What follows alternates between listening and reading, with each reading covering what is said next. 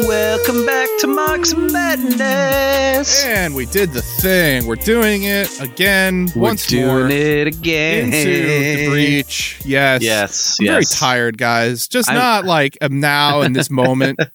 I mean, now in this moment too, but just in general. Just know that's the energy I'm bringing today. It's gonna be a very tired boy energy. But that's okay. We're gonna do it. I don't have a lot of energy myself. Did you notice me like voice punch the madness there? I was like, Merg. I'm a little tired. We do. It's good. You know what? As being said, look, you know what, guys? We're just gonna get into it. We're just gonna start. We're on page. Starting on page 61, and we're gonna start with it was as Frederick Douglass said in Boston in 1865. That the Civil War was begun in the interests of slavery on both sides. The South was fighting to take slavery out of the Union, and the North fighting to keep it in the Union. The South fighting to get it beyond the limits of the United States Constitution, and the North fighting for the old guarantees, both despising the Negro, both insulting the Negro. It was therefore, at first, by no means clear to most of the 4 million Negroes in slavery what this war might mean to them. They crouched consciously and moved silently, listening, hoping, and hesitating. The watchfulness of the South was redoubled. They spread propaganda. The Yankees were not only not thinking of setting them free, but if they did anything, they would sell them into worse slavery in the West Indies. They would drive them from even the scant comfort of the plantations into the highways and purlieus. Moreover, if they tried to emancipate the slaves, they would fail, because they could not do this without conquest of the South. The South was unconquerable. The South was not slow to spread propaganda and point to the wretched condition of fugitive Negroes in order to keep the loyalty of its indispensable labor force. The Charleston Daily Courier said February 18th, 1863, a company of volunteers having left Fayette County for the field of action, Mr. Nance sent 2 Negro boys along to aid the company. Their imaginations became dazzled with the visions of Elysian fields and Yankeedom, and they went to find them. But paradise was nowhere there, and they again sighed for home. The Yanks, however, detained them and cut off their ears close to their heads. Holy That's shit. Fun. That woke me out of the stupor. Yeah, wow. Oh, yay. Good times, Mr. Getting some, Dutch East St. colonizing Louis the riots. Congo over it's great. some rubber trees right there, yeah. It's good. It's bad. Jesus. Ooh, okay. These Negroes finally made their escape and are now at home with Mr. Nance in Pickens. They are violent haters of Yankees, and their adventures and experiences are a terror to Negroes of the region, who learned a lesson from their brethren whose ears are left in Lincolndom. Was that all the Frederick Douglass quote? No. Frederick Douglass. The Frederick Douglass quote was like the first sentence. Oh, that was the Charleston Daily Courier. Okay, yeah, that was the Charleston Courier. Come on, man. Okay. Keep up with it. I'm trying to keep up. I'm sorry. I do like the Frederick Douglass quote, though. The Frederick Douglass quote was good. I think that is a good kind of summary of the first part of this chapter we've read in one little great Frederick Douglass quote that I don't think gets bandied about enough when people don't understand their Civil War history. Oh, it was a perfect quote. It was a perfect encapsulation. If anything, we should have paused on it instead of, as a recap of last week's reading, we just have a summary paragraph right here that did the job by for Frederick Douglass that you need to. We're not good at this, and we make one of those like face memes with Frederick Douglass and like pop it all over social media just in case anybody needs a little history lesson. Or other option, don't do that. And just tell people that quote from Frederick Douglass and do that. That's another way to do it. I'm not saying which is better. I'm just saying don't do the one that David just said, please, for my own sanity, because I don't need my grandma sharing that quote to me in that format. I don't need it, and I don't want it. No. God damn it. Because she'll do some weird thing with it where she'll try and make it out that the North was bad. Yeah. It'll be the Turning Point USA things where they have the picture of Charlie Kirk and he goes, I poo-pooed in my diaper. And they'll do it with their own evil machinations. And I don't want it.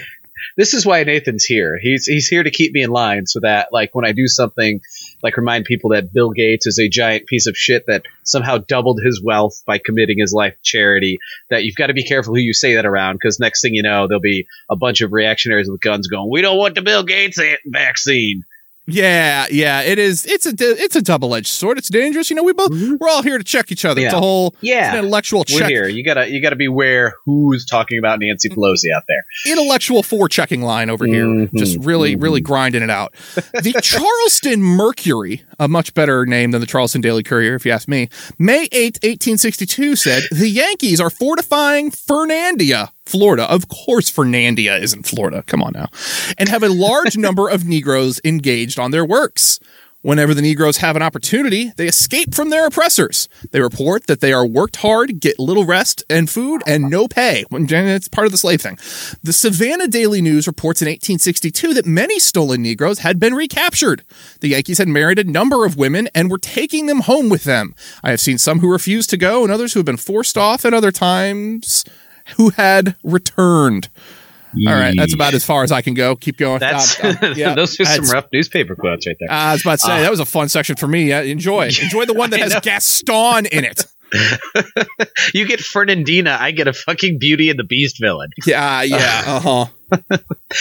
It was a lovely dress parade of Alphonse and Gaston until the Negroes spoiled it, and in a perfectly logical way. So long as the Union stood stall and talked, the Negro kept quiet and worked.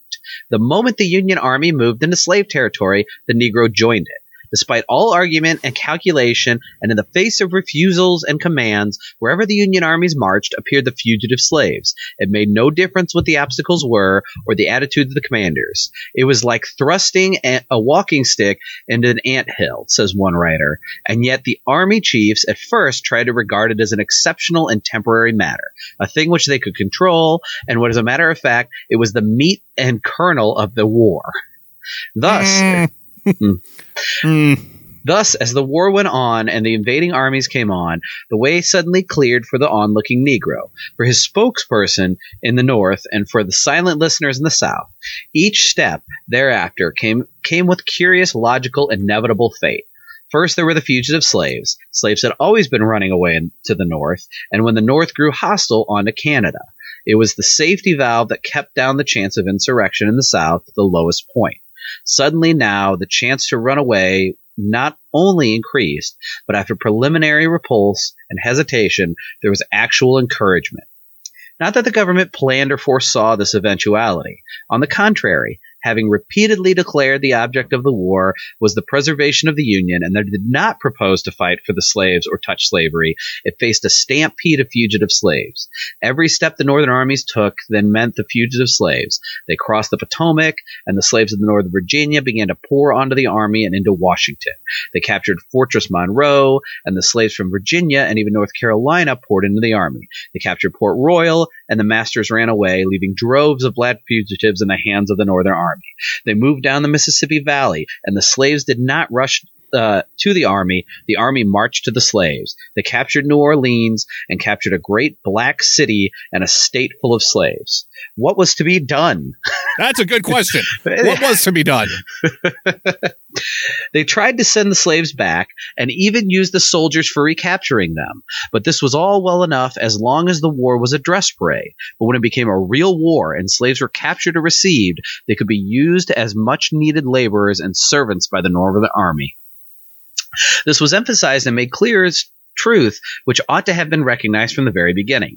The Southern worker, black and white, held the key to the war. And of the two groups, the black worker raising food and raw materials held an even more strategic place than the white. Here's our materialism, buddy. There it is. Yay! It's back, guys. You know it. You love it. Turns out materialism's always important, guys. Turns out it's always important. Unless you just yell at people that's not materialist on the internet, in which case I hate you.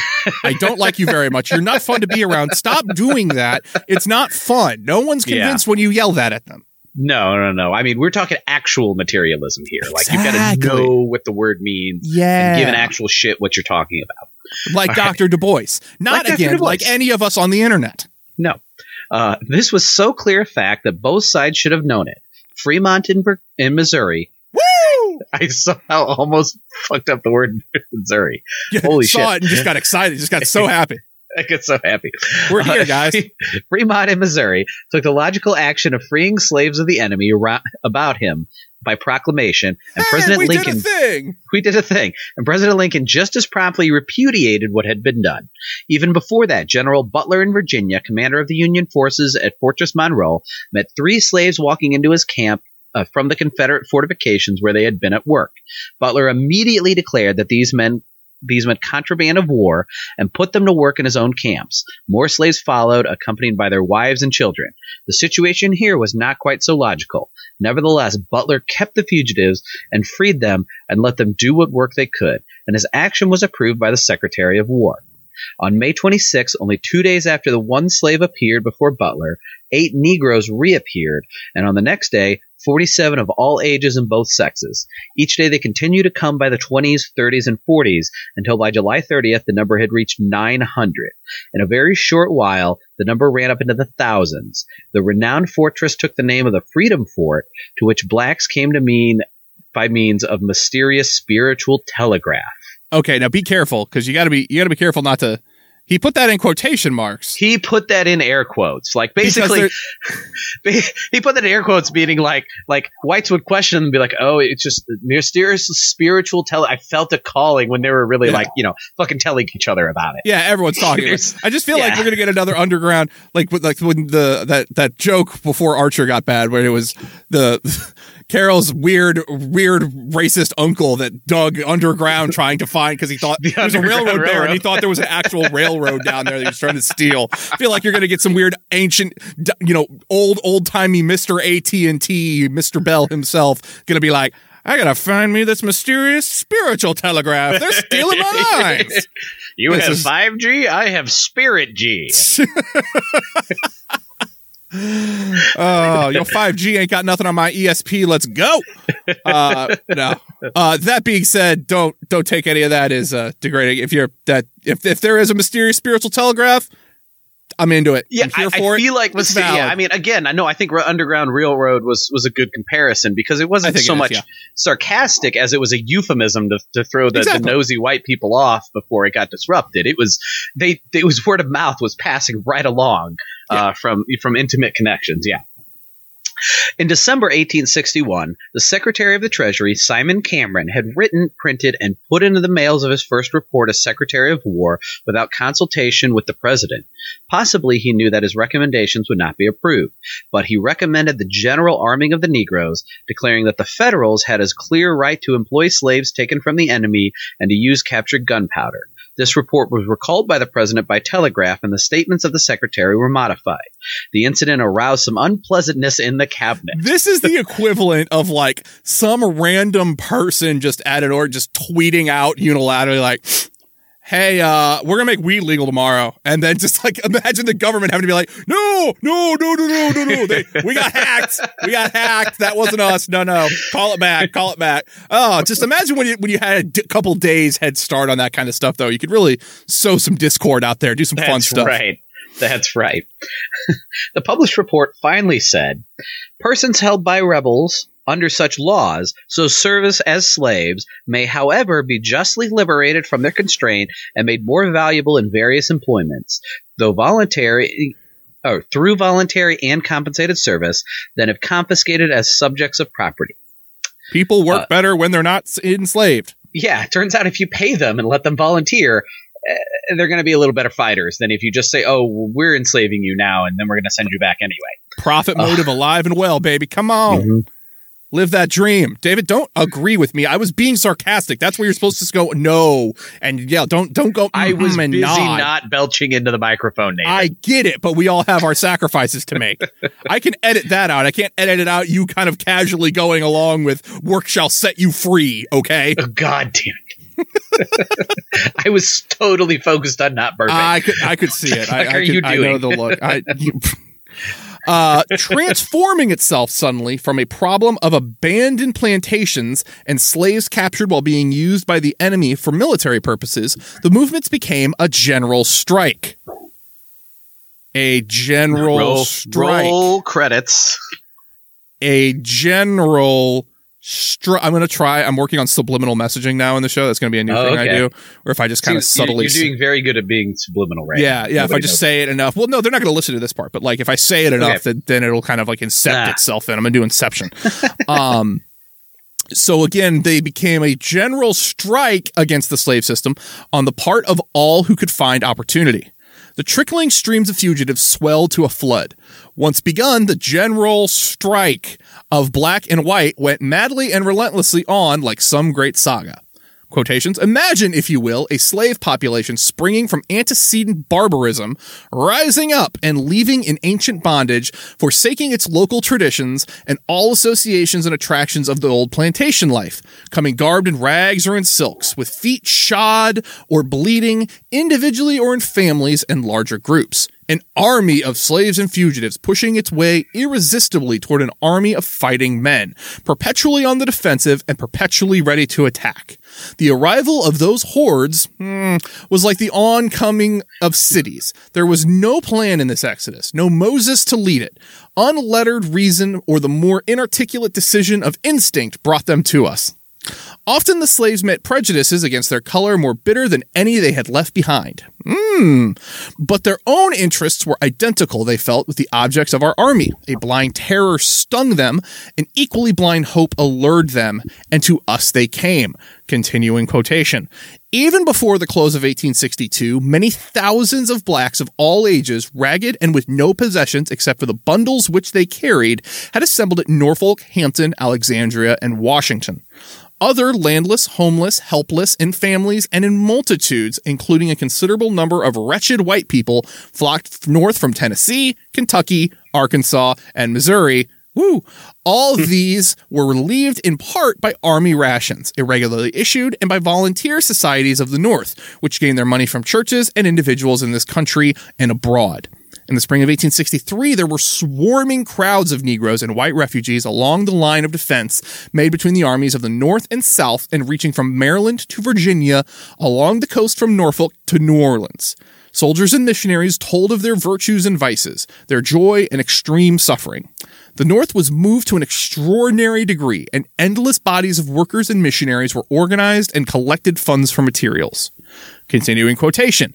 Rude barracks were erected at different points for the temporary shelter of the freedmen, but as soon as possible, the colonies thus formed were broken up and people encouraged to make individual contracts for labor upon neighboring plantations. In connection with the colonies, farms were cultivated, which aided to meet the expenses.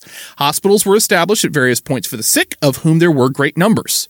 The separation of families by the war and illegitimate birth in consequence of slavery left a great number of children practically in a state of orphanage. End quotation. Finally.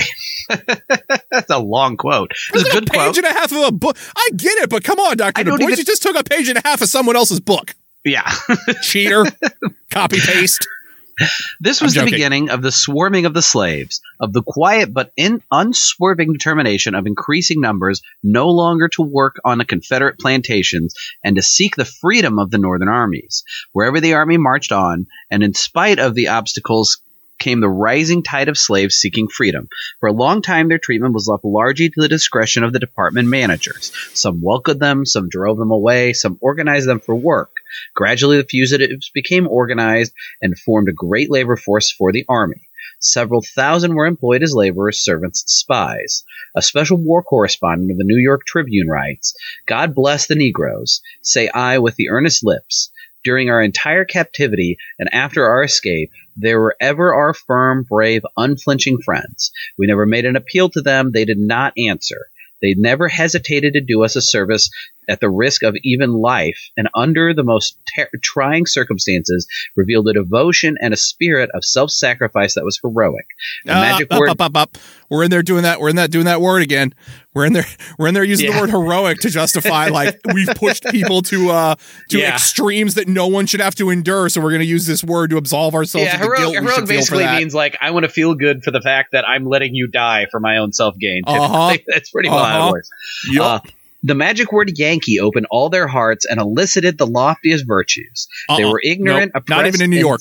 enslaved, but they always cherished a simple and a beautiful faith in the cause of the Union and its ultimate triumph, and never abandoned or turned aside from a man who sought food or shelter on his way to freedom. Now, I will say, from that quote from the New York Tribune, there is a lot of facetious, like, they welcomed up with open arms bullshit there. But obviously Du Bois included that because, they were a very big, hardworking, willing force. Of course they were. It meant their freedom. Exactly. No. I'm not saying it didn't. I'm just no. I love this. I'm agreeing. I would just you're doing that. We're doing that fun magical.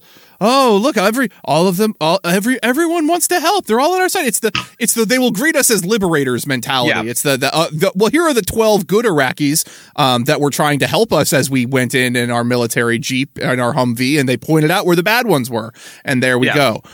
It's that I feel like it's got that same mentality to it, that same kind of which is amazing because obviously not that Saddam was some perfect guy, but hot holy take shit from the Marks Madness podcast. Saddam wasn't great. But again, this was one of the things we talked about where it was like, Saddam wasn't great. He's kind of the example of you still got to defend the shitty ones because everything they said about him was still bullshit, right? Correct. But that also so I'm just contrasting with the Civil War. Mildly critical, hyper-critical, sort of sideways support for Saddam, depending on who's talking. If you're listening to this podcast and you're not Justin, the odds are very heavy that you're just going to agree with us when we're talking about this. But if you're Justin, maybe we got to hedge a little bit and say that we're not totally Saddam fans. We're just here. There's nuance going on, guys. You got to know about it. Y'all here for you're all here for it. Y'all know what's going on. Come on. But I'm saying compared to like the Civil War, compared to something that actually, would liberate these people, it's still like unbelievably facetious with the greatest liberators. The tone bleeds through, and it's got, again, it's a New York, paper. It's got that. Yeah. Again, it's just got something about, we didn't expect that they would be. Look at them. They're actually helping. Look at the humanity these others have shown us. This is bizarre. It's almost like they're white people. This is incredible. Yeah. I don't know. Maybe I'm reading too much into it. It just feels like a condescending piece. It fucking feels it. That's at the point of it was where they were very much, down to help. Because it meant their liberation. This whole move was not dramatic or hysterical. Rather, it was like the great unbroken swell of the ocean before it dashes on the reefs. The Negroes showed no disposition to strike on the one terrible blow which brought black men freedom in Haiti, and in which all history had been used by all slaves and justified. There were some plans for insurrection made by Union officers. Another quote. Okay, so hold on, because I want to get that breaks there because I feel like that's. Oh, yeah. So the whole gist here seems to be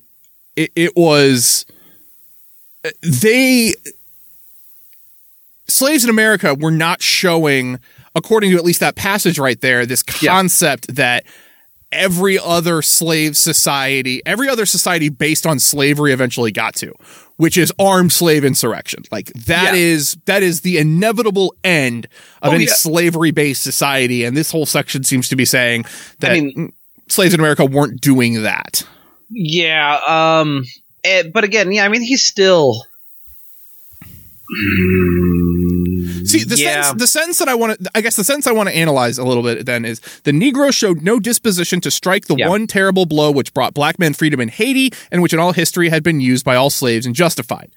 So I want to know I'm trying to unpack what that means. Like, is that an overarching thing? Because we've talked about in this book slave revolts and the concept that there were were a big thing. And but we talked about it last time.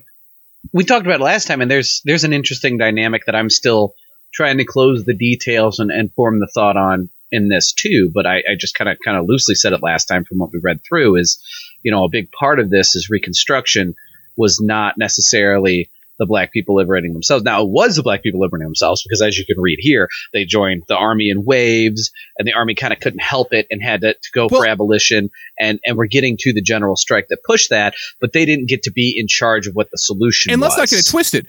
The Civil War was not black people freeing themselves. Reconstruction absolutely was the black belt, especially freeing itself, because they created entirely new social structures in that wake. So they didn't do the pure, the bulk of the violence was probably carried out more by like, again, intra-country strife. But the aftermath, the reconstruction part is definitely there. I don't know, that sentence I feel like feels out of place. They were yeah, I know, but I mean, again, I think he's trying to be clear.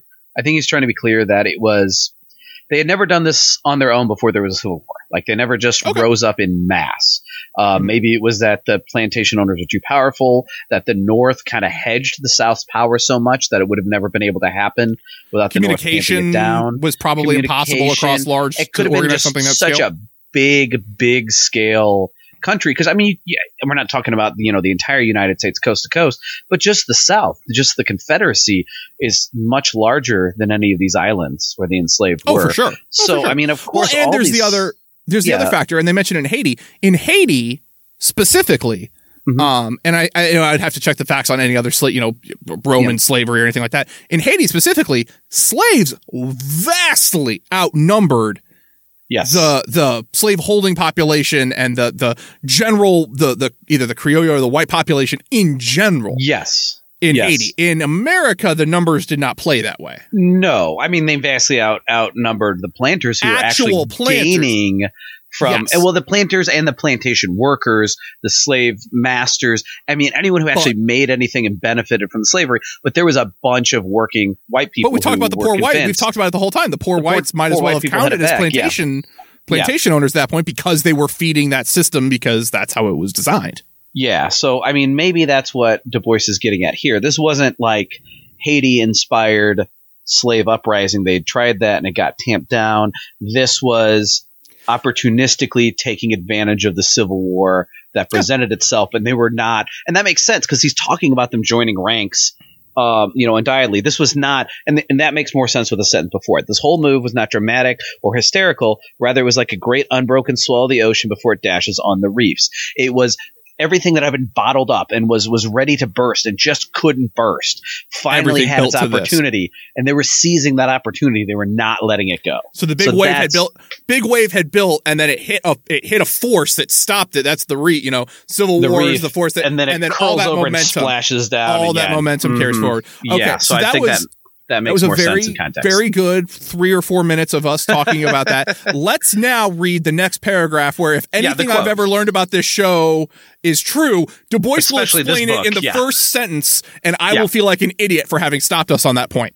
Yeah, so David, let it go. The plan is to induce the blacks to make a simultaneous movement of rising on the night of the 1st of August next over the entire states in rebellion, to arm themselves with any and every kind of weapon that may come to hand, and commence operations by burning all the railroad and country bridges, and tear up railroad tracks, and to destroy telegraph lines, etc., and then to take the woods, swamps, and mountains where they may emerge as occasion may offer for provisions and for further depredations. No bond is to be shed except blood is to be shed except in self-defense. The corn will be ripe about the 1st of August, and with this and hogs running into the woods, and by foraging upon the plantations by night, they can subsist. This is the plan in subsistence, and if we can obtain concerted movement, and at the time named, it will be doubtless successful. I wonder how many hogs were running into the woods. But is it? I wonder how literal that is. I mean, because obviously that's what they're talking about, right? They're going to. If you had to ballpark it, David. If you had to ballpark it, 300 feral hogs in about a span of what? 5 minutes? In about a span of internet meme, 300 feral hogs. Come on, play with me in the space, David. Give me it's a garbage time we live in. Give me the one thing that brings me joy when Dr. Du Bois references internet memes. I just need anything right now. I need something. Any port in a storm. God damn. Am I remembering that internet meme well enough? It was 300 feral hogs, it was like 300 feral hogs in the space of what happened when the 300 feral hogs run through my yard in the space of 5 minutes? Yeah. And I'm attacked and I've been swallowed up by the hog. 30 to 50 feral hogs. I thought it was 30 to 50. God damn it, I wanted to call you on that. I thought it was 30 to 50. I didn't. I doubted my hyper online. It was 30 to 50 feral hogs in 3 to 5 minutes. Yeah, that's okay. That's tweet. Yeah. All right. Cool. Then that's okay. Then we're good. 300, though, that would be terrifying. Then you've got a Spartan army of hogs and woo pig, let's ride. Like, I know what 300 angry hogs will do on some Saturdays down in Fayetteville. Let's go. I know there's not 300 people on a football team. I don't care. So it is interesting that I love how the Union Army's like master plan. This feels like something that would happen in the modern Middle East planning is, all right, guys, here's what we're going to do. We'll have all of them do our work for us and sabotage all the infrastructure because they are absolutely 100% on our side because we are going to be greeted as liberators. Even though we have no intention of liberating anybody. That's not our goal. We don't want to do it. Ignore the mission accomplished banner behind Jefferson Davis back there. That's for later. We're going to use that later. But yeah, that's a thing. It's like, I love this like commando raid. How are they going to communicate that to everybody? Like, it's just such a wild pinky in the brain scheme. They don't know what kind of undertaking this is, or they're hoping that this has been planned for them for a long time. Yeah. Are they did they really, I think they really bought into the mysterious spiritual telegraph and they're like, all right, guys, we're going to kidnap we're going to get one of these like Navajo wind talkers, but for the spiritual telegraph network. And we're going to send out a message all at once, like the night howl from 101 Dalmatians. We got this. I've mixed this metaphor pretty savagely at this point. Yeah, I've lost the thread entirely. Stabbed this metaphor so much you could spell words with the stab words. I'm feeling pretty good about it. Please take me to page 66. Such plans came to naught for the simple reason that there was an easier way involving freedom with less risk. Again, the voice just tells us to shut the fuck up. Yep, there you go. No, I'm not going to say it that time. He does not address my night howl scenario with that. I still no. No one tells Nathan about 101 Dalmatians. Damn it. No, I'll hear none of it. The South preened itself on the absence of slave violence. Governor Walker of Florida said in his inaugural in 1865, where in all the records of the past does history present such an instance of steadfast devotion, unwavering attachment, and constancy as was exhibited in the slaves of the South throughout the fearful contest that was just ended. The country invaded, homes desolated, the master absent in the army or forced to seek safety in flight and leave the mistress of the helpless infants unprotected, and with every incitement to insubordination and instigation, to rapine and murder, no instance of insurrection and scarcely one of voluntary desertion has been recorded. Yeah, I couldn't figure it out. I lost the thread halfway through that paragraph because I got caught up in the fact that I saw Governor Walker of Florida, and then I couldn't remember if Scott Walker was the governor of Florida, and it turns out it was Wisconsin and I was thinking of Rick Scott, so it's fine. But yeah, I'm joking. I was listening to the whole thing. That was just that's where my brain goes. This is Jeb. It's definitely Jeb. Yeah, God, Jeb. God, bring Jeb. All credit to Dumb and Awful for this idea, but I'm bringing it back. We need Jeb Bush as Joe Biden's VP candidate. That is the unity ticket this country needs. I will just put a screw through my eye. I will put a screwdriver through my eye. I want the Jeb. Yes, me. I need that. I'm doing the meme. I'm doing the thing of him with his arms up. If you can't see it, but you can visualize it. You don't have to see Nathan's hands right now. But you know I'm doing it. I need that guy, but I need in the back. If you look at that, what's going on in that back left hand that's almost off the screen? Oh no, Joe's nibbling his fingers. Oh God, guys, we can combine the memes and make a meme presidency. Come on, let's go.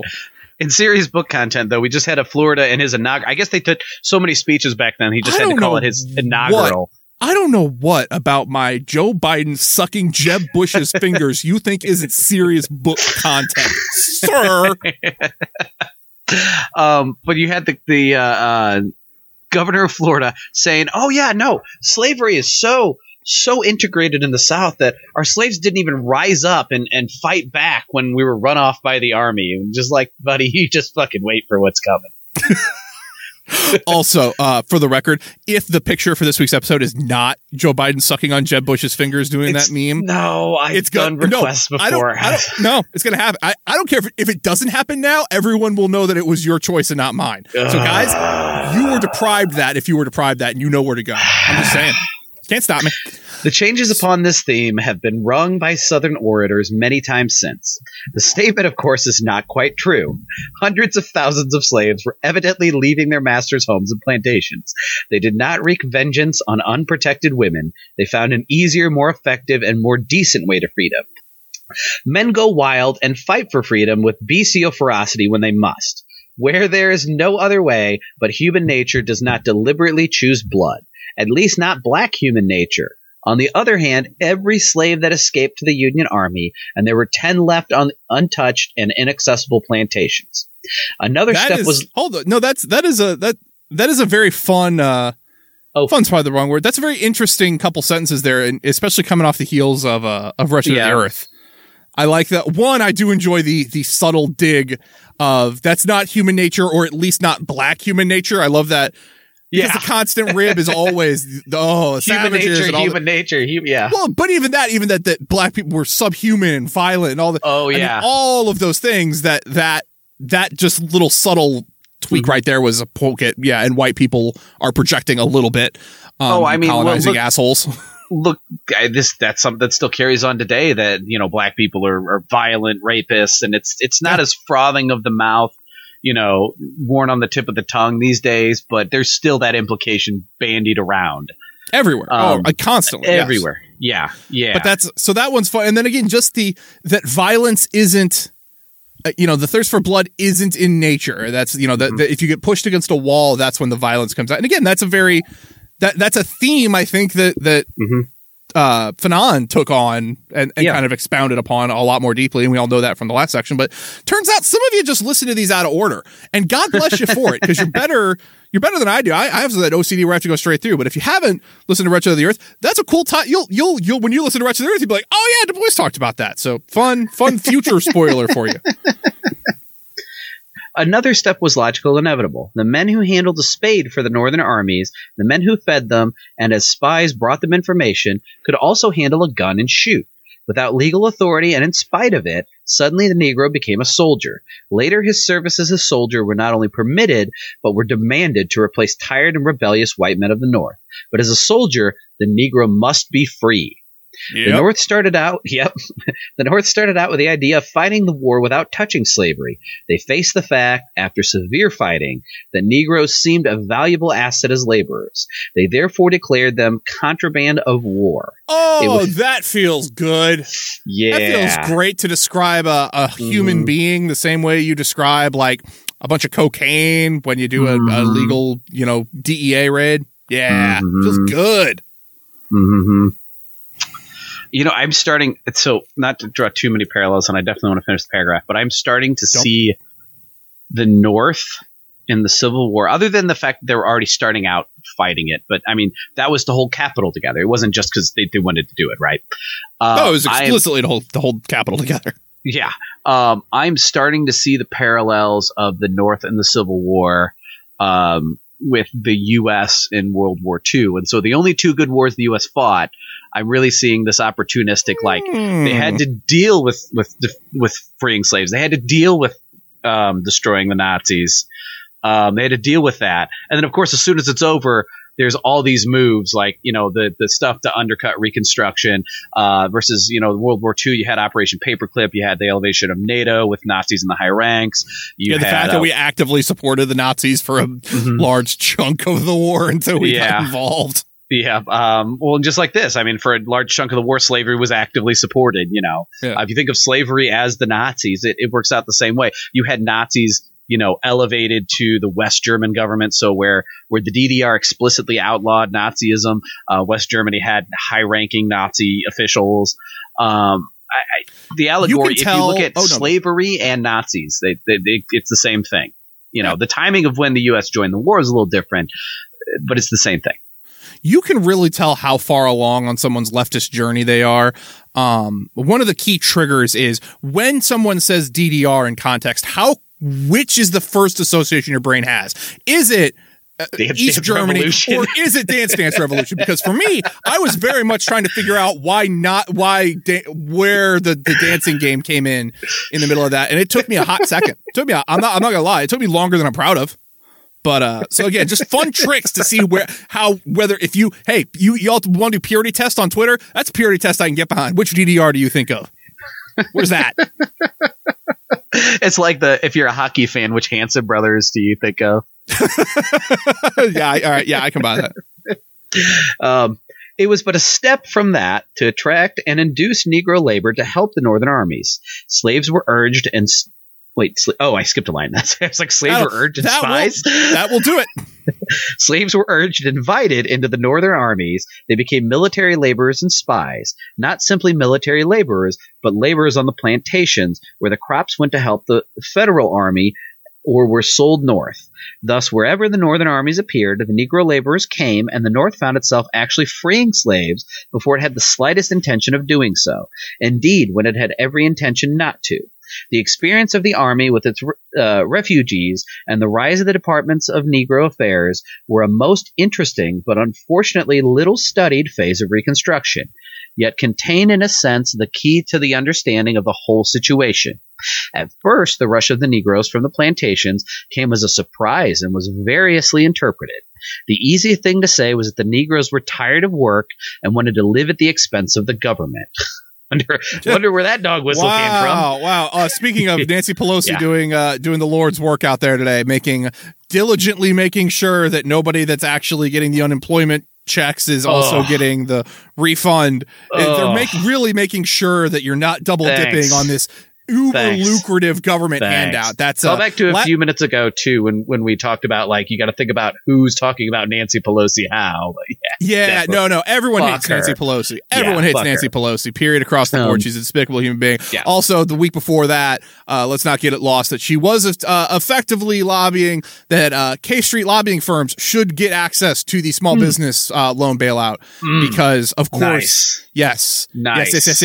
These are what your ostensible Democratic leaders are doing in the midst of we're now at 30 million unemployment. Government of the People's Left-Wing Party, real just there. Yeah. Good opposition party. Wanted to travel and see things and places, but in contradiction to this was the extent of the movement and the terrible suffering of the refugees. If they were seeking peace and quiet, they were much better off on the plantations than trailing in the footsteps of the army or squatting miserably in the camps. They were mistreated by the soldiers, ridiculed, driven away, and yet they came. They increased with every campaign, and as a final gesture, they marched with Sherman from Atlanta to the sea and met the refugees and abandoned human property on the Sea Islands in the Carolina coast. For people who aren't familiar, coast of Carolina is just shit tons of islands. Oh, yeah. Outer Banks. Yeah. Yeah, it's a good time. This was not merely the desire to stop work. It was a strike on a wide basis against the conditions of work. It was a general strike that involved directly, in the end, perhaps 500,000 people. They wanted to stop the economy of the plantation system, and to do that, they left the plantations. At first, the commanders were disposed to drive them away or to give them quasi-freedom and let them do as they pleased with the nothing that they possessed. They did not work. This did not work. That is a very different way for that sentence to go. Yeah, it's almost like, how could you change 2 letters and completely invert this sentence? This did not work. Then the commanders organized relief and afterward work. This came to the attention of the country first in Pierce's 10,000 clients.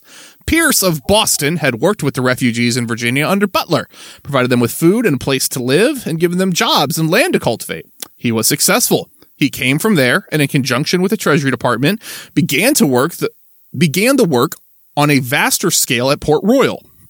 Here he found the key to the situation. The Negroes were willing to work and did work, but they wanted land to work and they wanted to see and own the results of their toil. Amazing. Not wanting to be alienated from your labor. Wow. Bizarre concepts, guys. Amazing. This is wild. It's almost like if you want to be a socialist in the United States, you should listen to the desires of black liberation. It's just the desires of all the people that you say you're going to be representing. Yes. Just get all of them. It's easy. Just go talk to them. Yeah. It's cool. Don't yell at them on the internet. That's not fun. No. Talk to them. No. There's this thing on what's the saying? You got one mouth and 2 ears. Yeah. So you talk. You listen twice as much as you talk. That's the thing that's been said to me on occasion. Yeah. Which surprises nobody who listens to this podcast.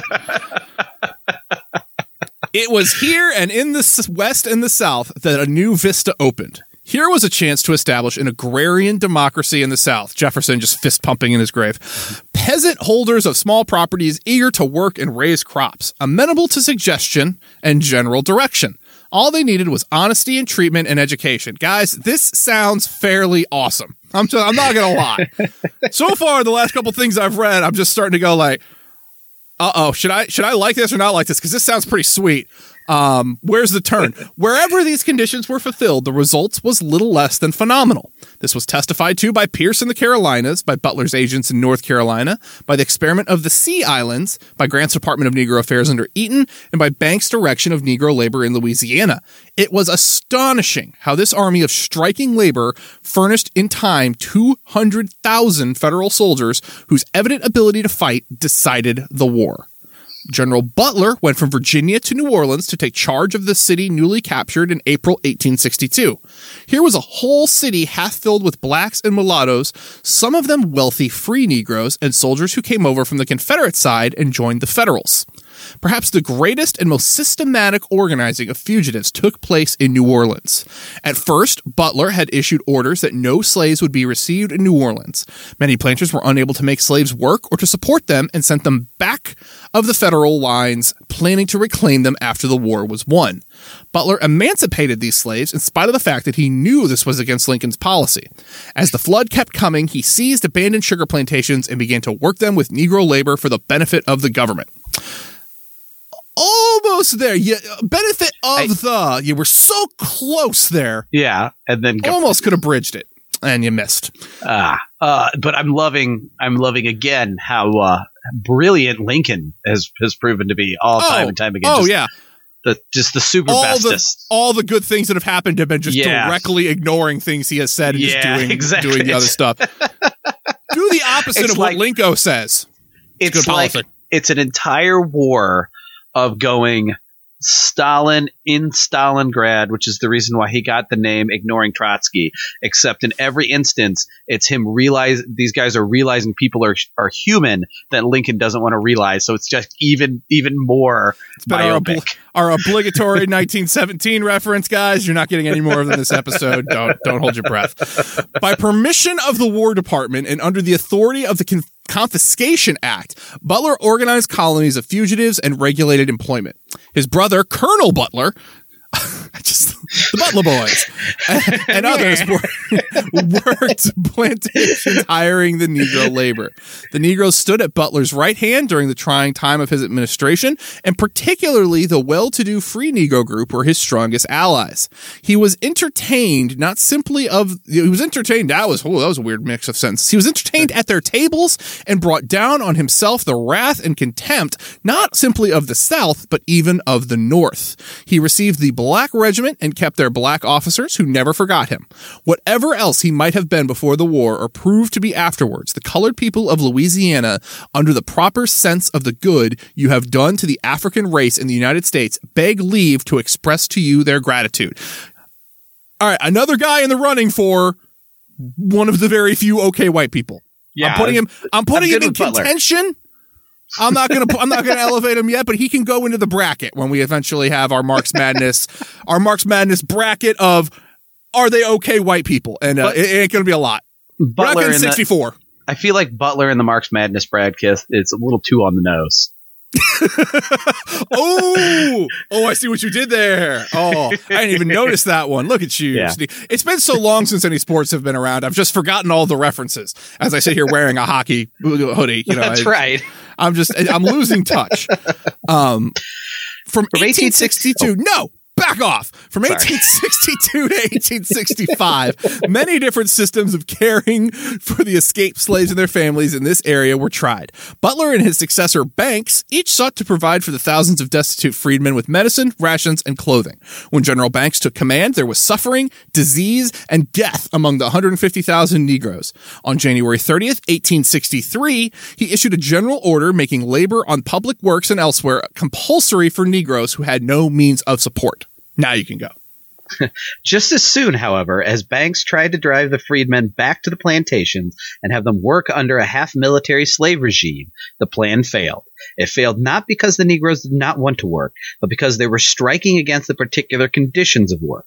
When, because of wide protest, he began to look into the matter, he saw a clear way. He selected Negroes to go out and look into the conditions and report on what was needed. And they made a faithful survey. He set up a little state with its Department of Education and its landholding and organized work, and after experiment, it ran itself. More and more here and up in the Mississippi Valley, under the other commanders and agents, experiments extended and were successful. We're moving on to page 69. Yes, just so you all know what page, for everyone reading along at home, turn to page 69. Continue, David. Okay. Further up the Mississippi, a different system was begun under General Grant. Grant's army in the west occupied Grand Junction, Mississippi by November 1862. The usual irregular host of slaves then swarmed in from the surrounding country. They begged for protection against recapture, and they of course needed food, clothing, and shelter. They could not now be re-enslaved through the army aid, yet no provision had been made by anybody for their sustenance. A few were employed as teamsters, servants, cooks, and scouts, yet it seemed as though the vast majority must be left to freeze and starve. For when the storms came with the winter months, the weather was of great severity. Grant determined that Negroes should perform many of the camp duties ordinarily done by the soldiers, that they should serve as fatigue men in the departments of the Surgeon General, Quartermaster, and Commissary, and that they should help in building roads and earthworks. The women worked in the camp kitchens and as nurses in the hospitals. Grant said it was at this point where the first idea of the Freedmen's Bureau took its origin. Grant selected as head of his Department of Negro Affairs John Eaton, chaplain of the 26 Ohio voters, who was soon promoted to the colonelcy. I guess that's when you're promoted to colonelcy of a colored regiment, and later for many years was commissioner of the United States Bureau of Education. He was then constituted chief of Negro Affairs for the entire district under Grant's jurisdiction. One minor correction in that paragraph, and I'm trying to reverse engineer how you took the 27th Ohio Volunteers and turn them into the 26th Ohio voters. And that's not even the same number. Like, they're different numbers. How did that even happen? I get, my brain does not translate in real time very well. Like, I get it, but like, that was just a unique one. That was a fun one. And when they're fun, we leave them in. But that was, all right, yeah. 27th Ohio Volunteers, for anyone looking up, where are the 26 Ohio voters that are going to make this decision for me? All right, so we're after constituted chief of Negro Affairs. Yes. Quote, I hope I may never be called on again to witness the horrible scenes I saw in those first days of the history of the freedmen in the Mississippi Valley. Assistants were hard to get, especially kind that would do any good in our camps. A detailed soldier in each camp of 1,000 people was the best that could be done. His duties were so onerous that he had ended by doing nothing. In reviewing the condition of the people at that time, I am not surprised at the marvelous stories told by visitors who caught an occasional glimpse of the misery and wretchedness in these camps. Our efforts to do anything for these people, as they herded together in the masses, when founded on any expectation that they would help themselves, often failed. They had become so completely broken down in spirit through suffering that it was almost impossible to arouse them. Continuing, quote, their condition was appalling. There were men, women, and children in every stage of disease and decrepitude, often nearly naked, with the flesh torn by the terrible experiences of their escapes. Sometimes they were intelligent and eager to help themselves. Often they were bewildered or stupid or possessed by the wildest notions of what liberty might mean, expecting to exchange labor and obedience to the will of another for idleness and freedom from restraint. Such ignorance and perverted notions produced a veritable moral chaos. Cringing deceit, theft, licentiousness, all the vices which slavery inevitably fosters, were hideous companions of nakedness, famine, and disease. A few had profited by the misfortunes of the master and were jubilant in their unwonted ease and luxury, but these stood in the lurid contrast to the grimmer aspects of the tragedy. The women in travail, the helplessness of the children and of old age, the horrors of sickness and of frequent death. Small wonder that men paused in bewilderment and panic, foreseeing the demoralization and affection of the Union soldiers and the downfall of the Union cause. And that is as good a place to stop as any, because we're going to keep this going, and there's a kind of a nice summation, new little interesting paragraph coming up in the next section. But we will get there. We will get there as we always do next week. Because again, until the end of linear time, we're just going to keep releasing these every Wednesday, and you can't stop us. Nothing can stop us. We're an unstoppable force.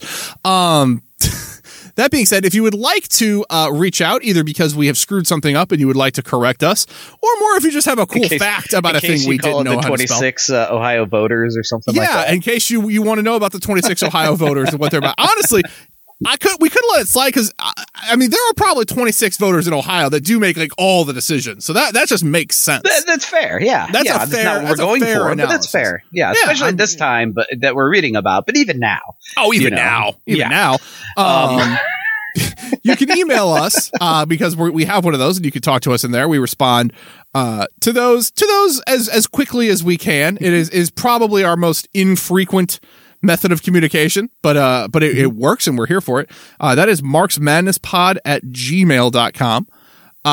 The more direct, fun, but with memes way to contact us is if you go to @MarksMadnessPod on Twitter, where if there is a just and loving God, right above when you're clicking on this episode on Twitter, you're going to see a picture of Jeb Bush holding his hands out, and then you're going to see a picture of Joe Biden sucking on those fingers, just nibbling away. And if there's not, you can blame David for it, because that's just how this works. So that's where you can go for the Twitter stuff. DMs are open. You can come in there anytime you like. And then last but not least, the Dumb and Awful Discord is where the real-time, fun and exciting sausage making of socialism happens. I'm joking, but that's... It's where there's people talking 24/7, and it's also you don't have to worry about random bad faith Nazis just hanging out and being dickholes like we could call them out. It's just good. It's just a good time with chill people, and then we play Final Fantasy 14. That's fun. Then we'll occasionally watch videos and movies, and then play games. It's a good time. It's just a good time with good people. And you can also DM us on Discord there. We're easy to find, but that's the easiest place to start and find us. Yesterday, we spent 4 hours arguing about the role that certain podcasts play in leftism, and why that went on for 4 hours. I can't tell you.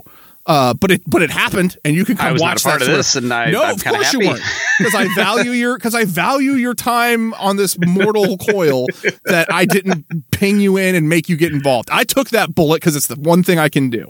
But that is the link to that is in our Twitter bio, or if you want to email us and ask for it, I will send it to you that way too. Whatever you want.